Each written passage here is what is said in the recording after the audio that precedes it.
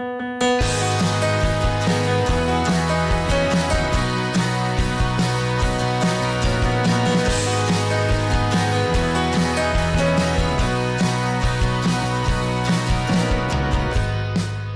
is it ever nice to hear that intro music again? Yes, after a couple months on the sidelines, Footy Talks with Mitchell Tierney is back. With soccer slowly returning, we'll bring you more conversations with Canadian soccer players and personalities outlining the latest and biggest stories surrounding the game in this country. A bit later on today's return show, James Grossi of MLSsoccer.com will join me to discuss the return of the sport in North America, as well as the continued dominance of Alphonso Davies in Germany.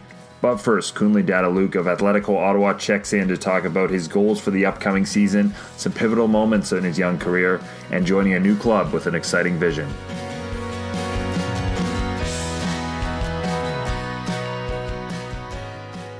Now joining the show from Atletico Ottawa, Kunle Dada-Luke. Thank you so much for taking the time. That's my pleasure. Thank you for having me out here. Yeah, how have you been keeping yourself busy? I mean, it's great now that we have a bit of soccer back. Watching the Bundesliga this morning. Did you get into any of those games? Yeah, I watched the Dortmund game. I really liked what I saw from it. I'm just excited to watch football again. It's been so long. Yeah, exactly. I caught a bit of the Korean League as well, but considering the times of those games, even in these weird times, I don't think I'm going to be waking up too early to get into that. But with new beginnings, I wanted to start a little bit about your beginnings, your early career with West Toronto SC, and how you ended up with the Toronto FC organization as well. Just give me a little bit about how you started out in the game. I started playing when I was 3 years old in West Toronto. It's a house league. And from the first time I stepped on the pitch, I really just loved playing the sport. I love the atmosphere, scoring goals, playing with my friends. And then from there, I believe when I turned 14, I went to open trial with TFC, and they liked what they saw from me, and they brought me in. And I've been a part of that organization for about 6-7 years now. It's pretty good. A good experience for me to help develop as a young footballer. Yeah, that's great. And I think the first time you kind of came on my radar was when you were playing at the Viareggio Cup, one of the very most prestigious youth tournaments. And that was a big moment for the club, especially as a kind of a newer academy. I mean, in world football, you guys were able to have big performances against some of the top clubs in the world. You even scored, I believe, against Juventus. What was that experience like? And getting to play with some of the best players in the world at your age. Well, that was just an amazing experience for me. I just remember warming up and then hearing my name get called to go in. Like, I was nervous at first, but as the game went on, I found my composure. I'd be about 5 to 10 minutes. It was a free kick. The coach told me, "Cool, just make the run to the front post, and the ball's gonna come to you." I said, "Okay." I made the run, and the ball just literally came to my feet, and I just shot a low shot, bottom corner, and then the whole crowd was screaming, cheering my name, and it was just an amazing experience for me. I love that atmosphere. Like, it was something special I won't forget. Yeah, you mentioned the coaching. What does that mean now that you have these organizations in Canadian soccer with more experienced coaches from all over the world now, like Toronto FC and the other MLS clubs and now Canadian Premier League as well. It seems like the level of training you guys are getting is increasing every year. I believe that. I think soccer in Canada is growing as a nation. I believe that more European teams will start looking at this league as a way to find talent hidden, Mm-hmm. Look at Alphonso Davies and Jonathan David coming up from Canada. You never would have thought that things like this could happen, but it just proves that hard work to just get your name out there. Yeah, you mentioned Jonathan David. You had the opportunity to play with him with the U17 team, which we'll talk about in a bit. But what was that like? Seeing a guy that was your teammate and kind of a similar start to you. Now going on and having a big opportunity over in Europe. That's got to be inspiring. And kind of knowing that pathway is now available to you guys. Yeah, I'm happy for Jonathan David for what he's done for his career in Europe. He's done so well. I wish him all the best. Like, going back to the U17 Canada camp, you could tell that he was a special talent from early on. And look at what he's doing now. He's just a special talent. I just wish him all the best in his future career. Yeah, and mentioning that tournament, you got an opportunity to represent your country. What was that like, playing with actually it turned out to be a pretty talented team. A lot of those guys, including yourself, have gone on to have pretty solid careers. For them, we had to play with such talent at a young age.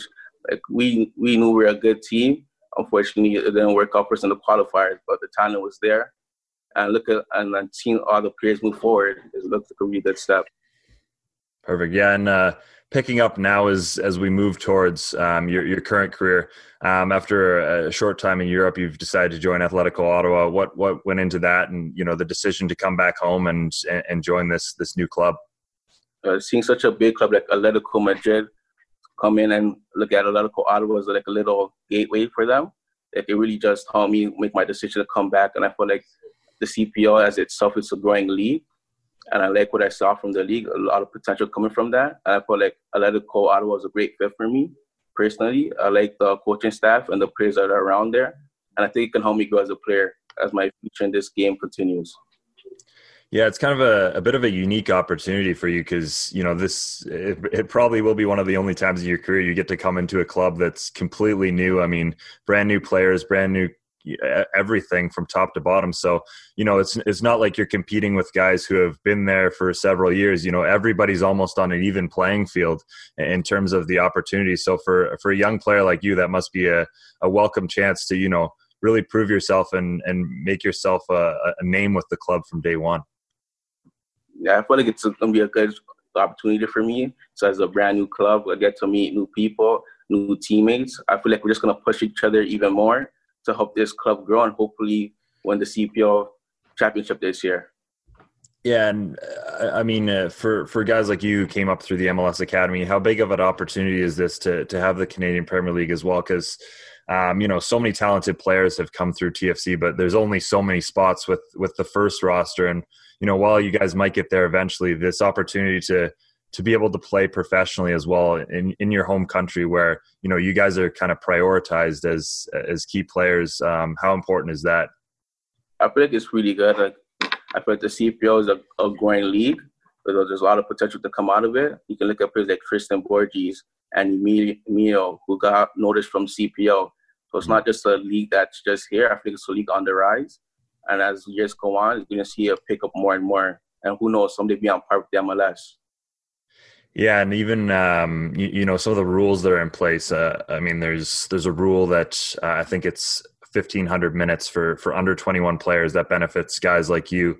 What do you think of that? The league kind of structuring itself again, not only to benefit Canadians but young Canadians like Emilio, like Tristan, so that it's almost a showcase so you guys can get the opportunity to get minutes, get viewed, and then if it goes well, you can move on to big opportunities. I feel like the under 21 minutes rule is very good. I feel like it gives young kids a chance to showcase themselves and play with older guys and just stay on par with them and show like what we have to offer. Yeah, absolutely. And kind of switching gears a little bit, this is a very unique time for all of us. What's it been like for you personally, kind of preparing for a season that, you aren't 100% sure when it's going to start, when soccer is going to start up again for you guys, and even what it will look like when that happens. I mean, at most times in your career, you at least know like when the season's going to start, that sort of thing. You have a bit of schedule. What's that been like for you personally? For me personally, to be honest, nothing has really changed for me getting ready for the season. I still plan accordingly, and I'm just ready for the call. I'm staying in shape and I'm fit, and when the season starts, I'm going to be flying right out the door. That's awesome. What's looking at this upcoming season? What are some goals for you as you start your career with Atletico Ottawa? My goal is probably to win the best young player award in the league and bring a championship to Ottawa. Wow, that's great. Yeah, some big goals from yourself, and I'm really excited to see what you're able to do out on the pitch once we all get started again. Kunle, thank you so much for taking the time, man. Thank you. It's my pleasure.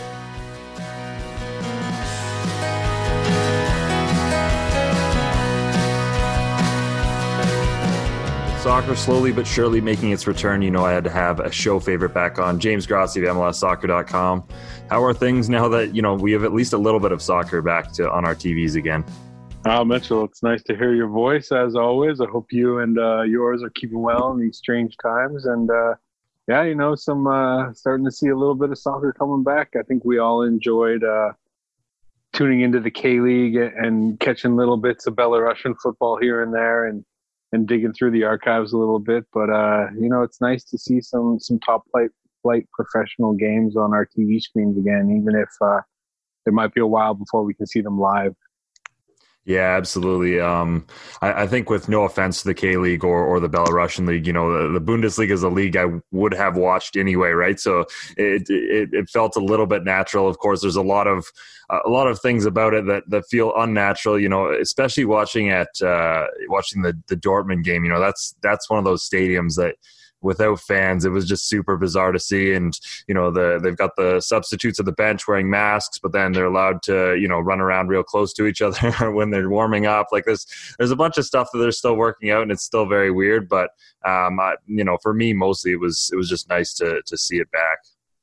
Yeah, it was. In part, it was just the ritual of my Saturday mornings are generally taken up with crawling out of bed and grabbing a cup of coffee and sort of slowly waking up while the soccer around the world sort of plays out in front of my eyes. And so just that little feeling of normal was refreshing. It was nice. It was definitely, I think, something that we all knew that we missed, but until you get right back into it and start experiencing it again, you maybe didn't realize quite how much you missed the Saturday morning rituals.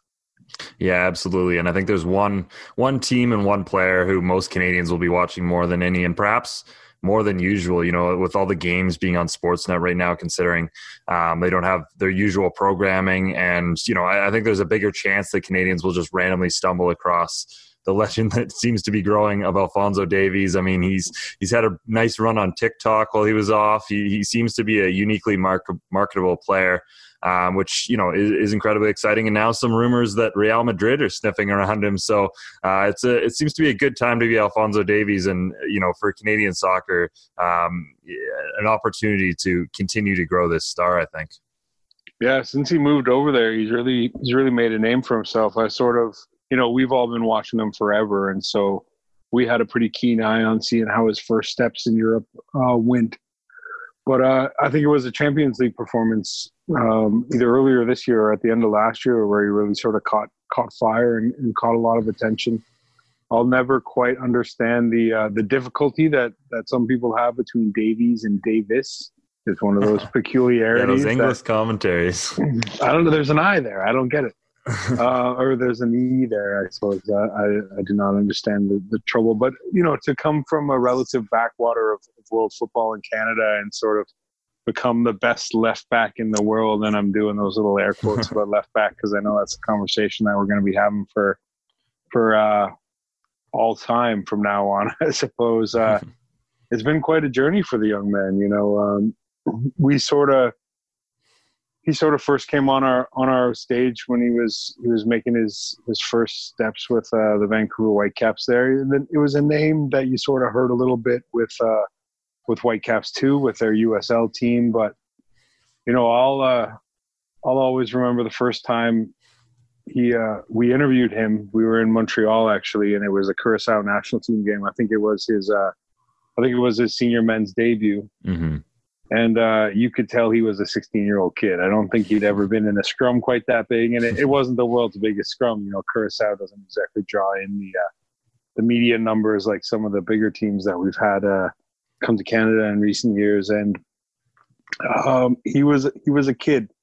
And now to see him sort of taking these steps and becoming more of a man and growing into the role that's going to come with being, one of the more recognizable faces in the Canadian sporting landscape is it's always fun seeing something like that come around. And yeah, as you said, with all the other sports on hiatus and, people craving something to watch, it's a pretty big platform for him to sort of further that integration of himself and make sure his is a name and his story is a story that everyone here is familiar with.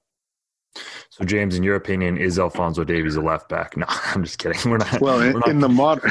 We're not going to have that discussion today. Yeah, we'll save that for another day. Yeah, hopefully hopefully we don't have to have that discussion ever again. But if Real Madrid buys you as a left back, do you automatically become a left back? I guess so. That's not a bad point. But at any rate, we'll skip past that a little bit. And, to Alphonso Davies' other team, the Canadian men's national team, getting some, I don't know if it's good news yet. We haven't seen the format, but at least, considering how things were going towards, once soccer shut down, the little chance they would have had of getting into the Hex.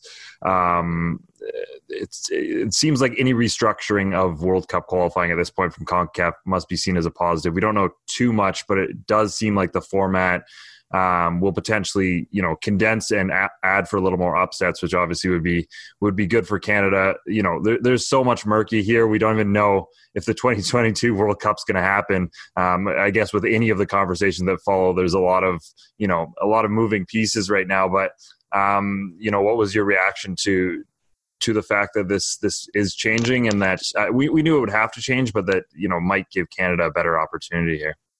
Yeah, as you say, a lot of it depends on what the actual details are when things sort of emerge and we get a better idea of it. Going back to what the path was looking like before, I kind of like the idea of Canada having to run that gauntlet of 1 million games over the next 18 months and sort of getting together as a group regularly and having a clear objective sort of right in front of you. And if you pass this hurdle, then you move on to the next one. And I thought that would have done a lot of good for both this sort of group, but also the program as a whole, in the sense that, I'm sure John Herdman would have had to look to other players, not just running out the same 18 guys every match in order to fit that into in order to meet the demands that sort of a pathway would require of you. I think that there would have been something beneficial to, for forever the problem with the Canadian national team, or one of the problems for the men's national team, has been that they're on your radar for about 6 months and then they disappear for 3 years. And so having a sort of steady incremental build that pathway would have been, I thought would have been a really interesting sort of potential in terms of leading up to 2022 potentially, and especially 2026 here in North America. And so I, as somebody who enjoys when the game takes you to strange places, I thought that was going to be a pretty fascinating little journey. I think the worry with that was, let's say you do reach it in the end, are you going to have been tested enough? Are you going to have flexed the muscles that you need to in order to compete? And one of the benefits of the Hex, while there's no guarantee that you'll actually emerge out of it, is that you will get those top flight matches against CONCACAF opponents. You'll be playing Mexico, you'll be playing the US, you'll be playing Costa Rica, you'll be playing Honduras, you'll be playing all the big hitters in this region. And so if there is some way where either the Hex is expanded into a larger thing and more of the teams are brought in based on their CONCACAF ratings, or if it's a larger tournament, basically Canada was sort of sold short by the late change in this qualification process, where they thought it was going to be based on CONCACAF points. And then that rug sort of got pulled out of them, and there was this mad dash to collect as many points and get up into the top 6 as possible. Yeah. And so this is a bit of a do-over if things emerge that there is another pathway.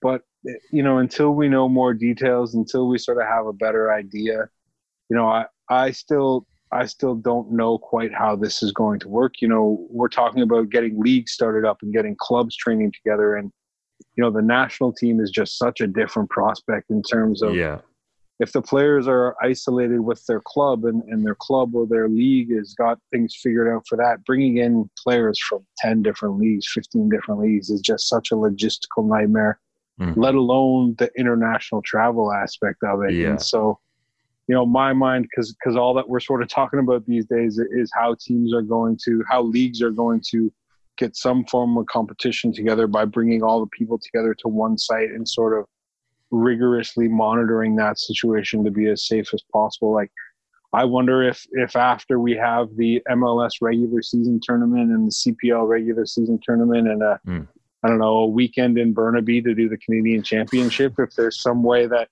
CONCACAF can build off of that and presume that everybody who's been with their clubs has been tested and has been safe, and there's some way to transport those players to another random site, let's just say Arizona, because that seems to be what everyone's talking about these days, and hold the tournament there for a couple of weeks. Like, I think in times like this, you have to be flexible. And I think it was wise of CONCACAF to accept that they can't hold themselves to the schedule that they had laid out before, and there was going to need to be some flexibility. And so, as we monitor this and we sort of get an idea of exactly what it is that's going to emerge, it's a brave new world that we're living in, and it only makes sense that with everything changing, CONCACAF sort of has to adjust as well.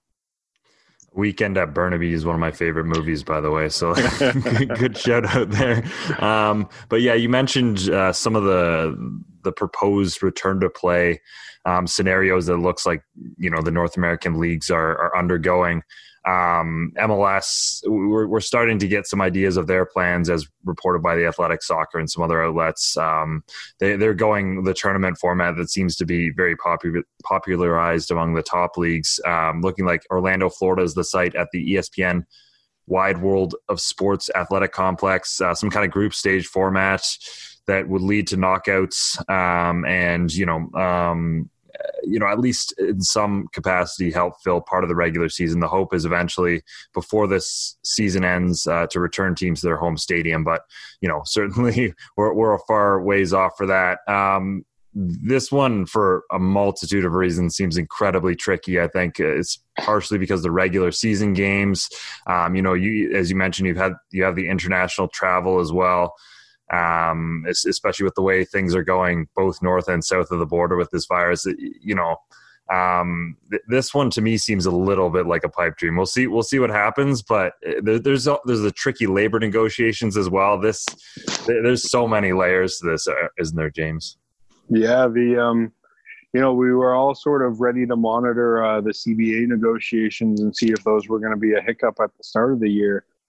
And, once the deal was agreed to in principle, it sort of went off the radar, and we all sort of forgot that it hadn't quite been ratified yet. And that just adds such another complexity to this in terms of it's not only a health decision, which I think is the priority for everyone, but it's a financial decision and it's a career decision, and it's a very complicated thing. And I think it's the right idea in terms of you can wait and you can wait and you can wait for things to be perfect. And we don't know when things are going to be perfect, and we can go back to just the way that we've always done things. And so the idea of let's find some way to make this happen. Let's get something going and be agile and be ready in case things were to change. That strikes me as in principle a good idea. I think one of the complicating factors for MLS is the whole international aspect of it. I'm not sure how teams would be able to cross borders. Like, would Toronto even be allowed to enter the U.S. right now? Vancouver, would Montreal? And there's been some talk with the Blue Jays that they would basically relocate down somewhere else if they were to be able to play their season. And so I think it's great that the wheels are turning and that there are plans in motion and everything is being, every rock's being turned over and every possibility is being investigated, but I just don't quite know exactly what the best way to do this. We saw this week that, a lot of the supplemental competitions have sort of been abandoned because if you don't have the regular season, there's no real point in doing the Campeones Cup. There's no point in an all-star game if how do you pick who the all-stars are? It's clearly based on form, and if you're not playing games, then how are we going to know who the 8 best forwards are to fit in that 11? So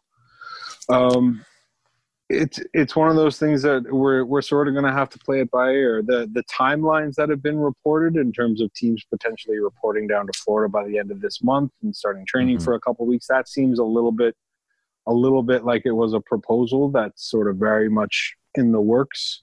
But I think it's something to watch. We'd all love to be watching the teams play and to be writing our stories about actual games instead of digging into the archive too much more. But we're very much going to take it one step at a time.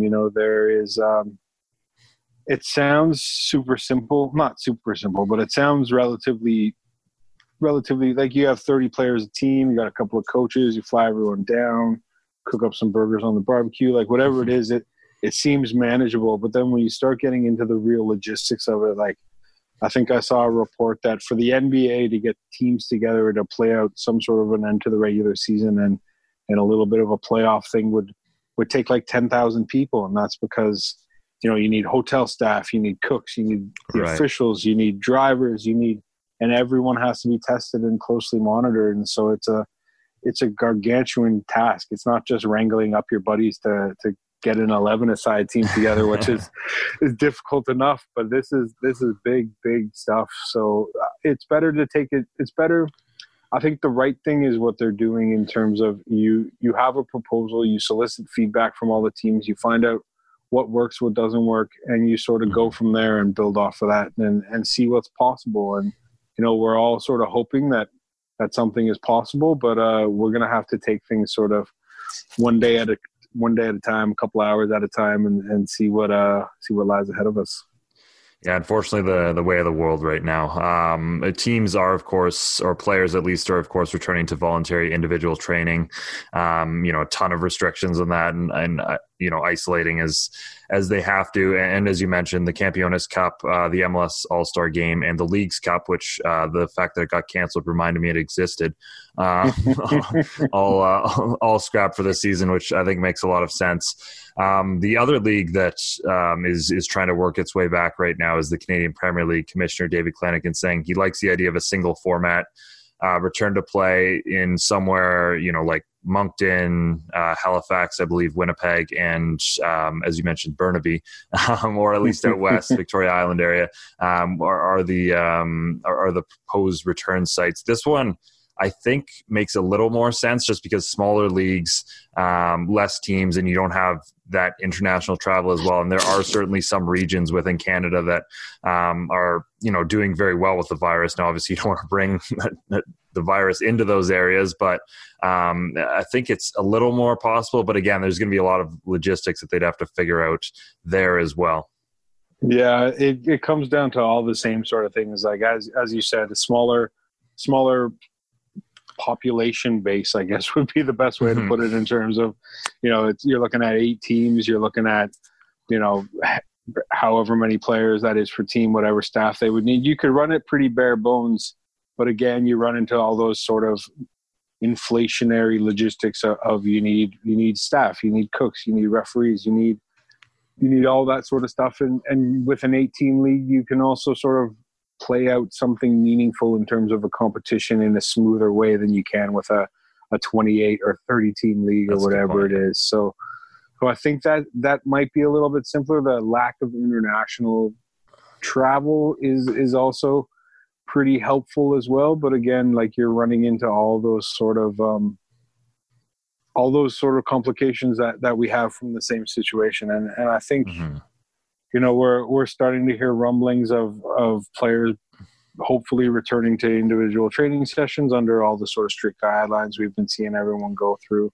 And Canada's it's a big country, and there's going to be hotspots, for lack of a better term, in this situation. And so you're going to be able to find, or hopefully you'll be able to find somewhere where it's safe and everything can be done properly, and we can get some football.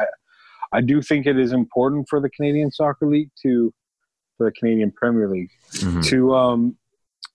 to do something this year, to find some way of staying on the radar. The first season, I think, went better than anyone would have possibly imagined, both in terms of, the reception off the field, but also in the quality on the field. And whenever you make some progress like that, you'd hate for it to be let to shrivel because of something as unfortunate as this. Of course, there are things that are way more important than soccer games for us to watch. But, yeah, of course, yeah.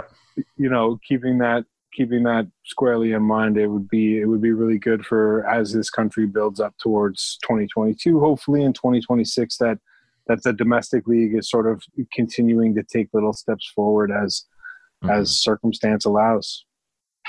Yeah, and of course, the financials as well. Obviously, MLS, a lot more money involved in that. Although the Canadian Premier League, at least ownership-wise, they do have some decent teams, and probably wouldn't cost certainly all that much to host a mini tournament like this. I mean, there would certainly be costs, but comparatively would be a lot less. So we'll certainly see how all of this plays out. It'll be very interesting to watch, but at least wanted to keep everyone updated with what's going on in Canadian soccer as we slowly try and move back towards some sense of normalcy right now. But I think we'll wrap up the episode there. James, thanks so much for joining the show. Oh, anytime. Is good to hear your voice. Good to see your face on our little chat here, and hope you and yours are staying safe and finding ways to keep yourselves occupied and enjoying the Bundesliga until we get some more stuff to watch. Yeah, likewise. And thank you, everyone, for listening. Next week on the show, Northern Pitch will be making a mini return for a reunion episode. Make sure to stay up to date with all things Footy Talks as well on the social media pages. They have a bunch of exciting live shows coming up, as well as our usual exciting stuff. So have a good week, everyone.